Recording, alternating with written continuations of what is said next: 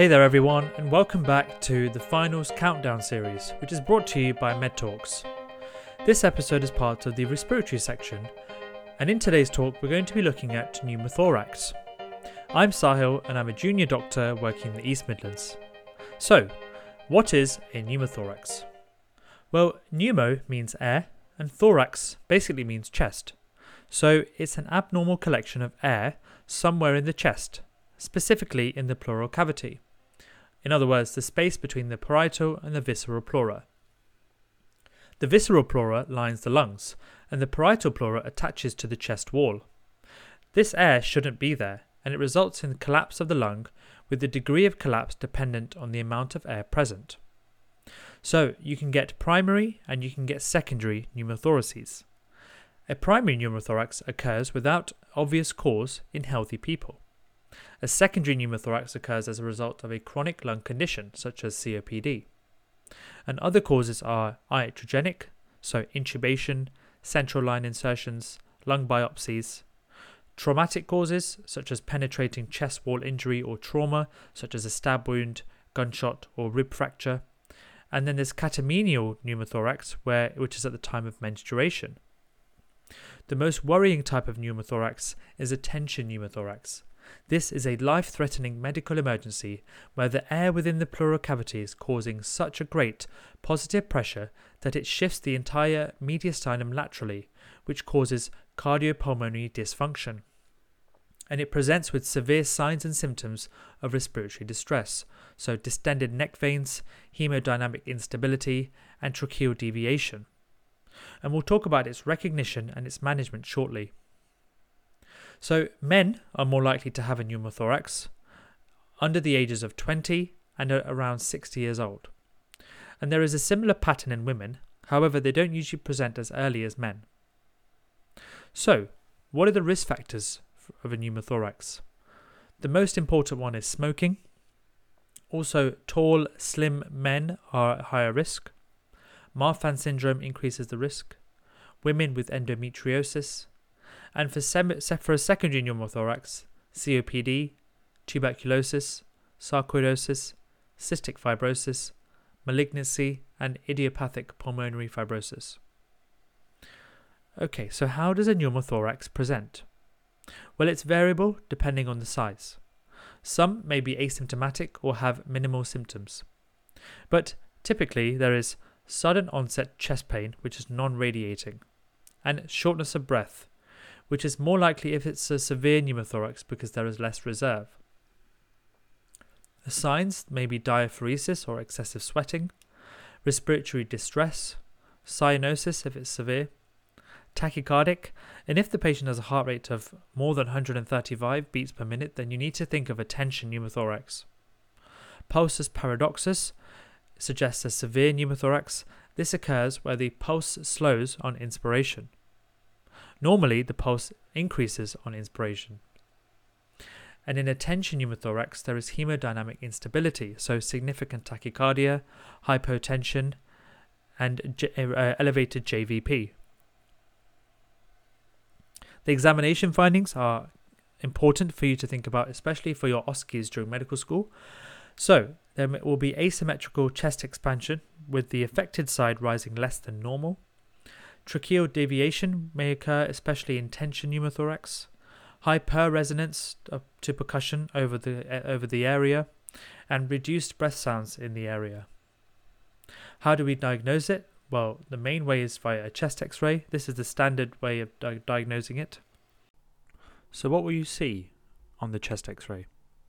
Well, you'll see the visceral pleural edge as a thin, sharp white line, and you'll not see any lung markings lateral to this line.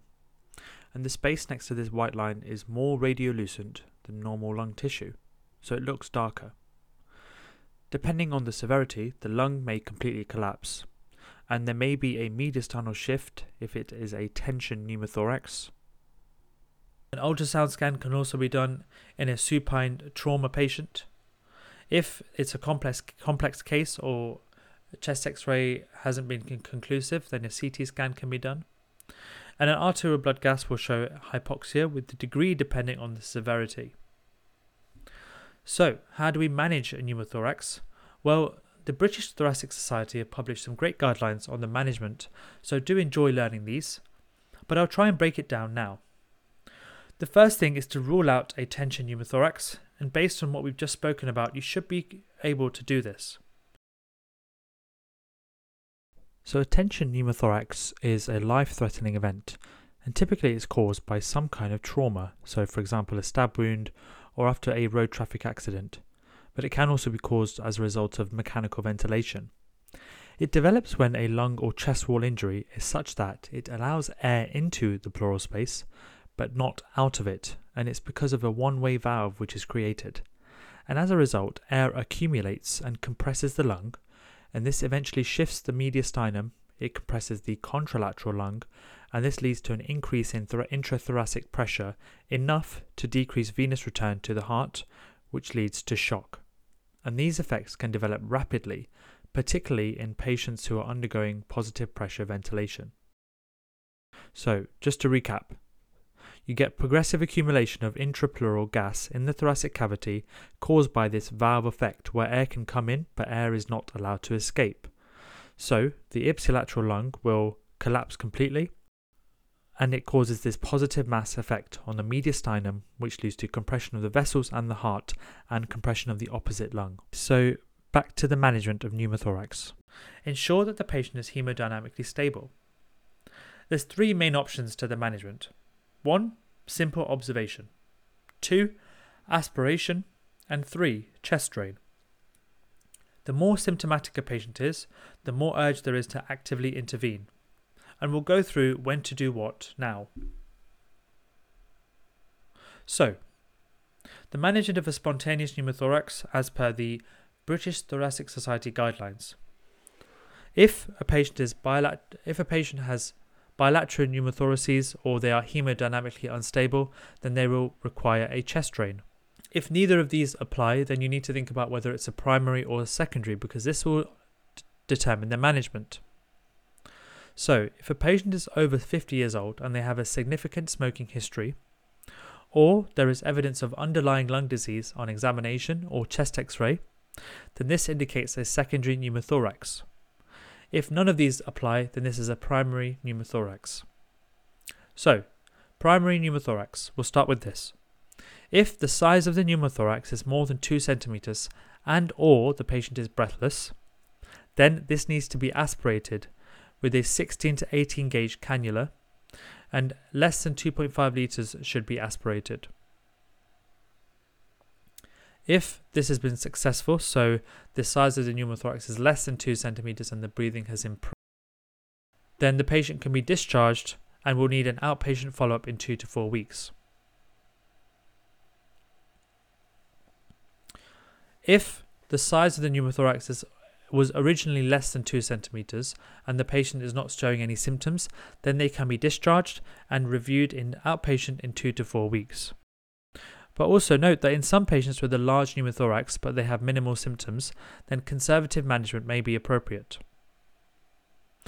Okay, so if we've needed to aspirate and it's not been successful, then a patient will require a chest drain and admission.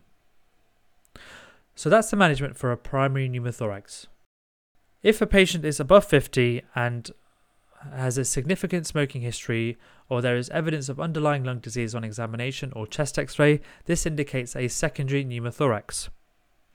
If the pneumothorax is more than 2 centimeters or they are breathless, then they need a chest drain and they need to be admitted. If the pneumothorax is less than 2 centimeters and they are not breathless, and if it's between 1 to 2 centimeters, then it should be aspirated with a 16 to 18 gauge cannula, and less than 2.5 liters should be aspirated. And if that's been successful and the size is now less than 1 centimeter, then they still need to be admitted. They need high flow oxygen if they're hypoxic and observations for 24 hours. If there's no success with the aspiration, they need to have a chest drain and admitted. If it's a secondary pneumothorax but the size of the pneumothorax is less than 1 centimeter, then they need to be admitted with oxygen and observed for 24 hours.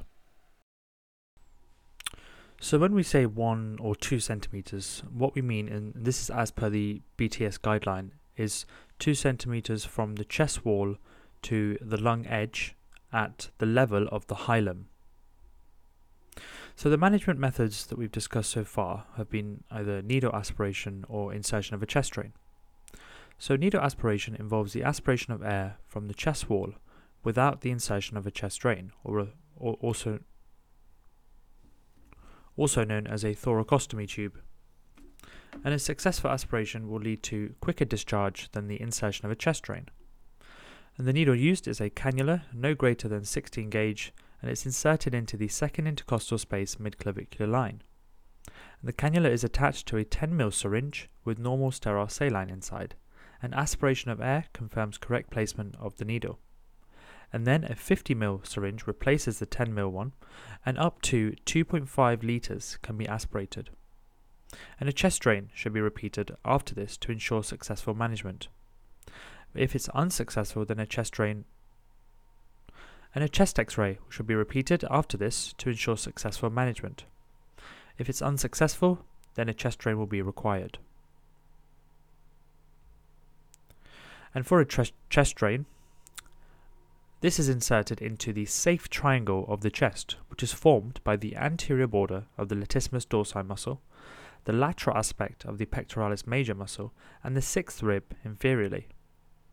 It doesn't come without risks, and these include creation of a false passage, intraperitoneal insertion, which can lead to splenic or liver injury, surgical emphysema, empyema, hemothorax, nerve damage, and possibly some myocardial injury.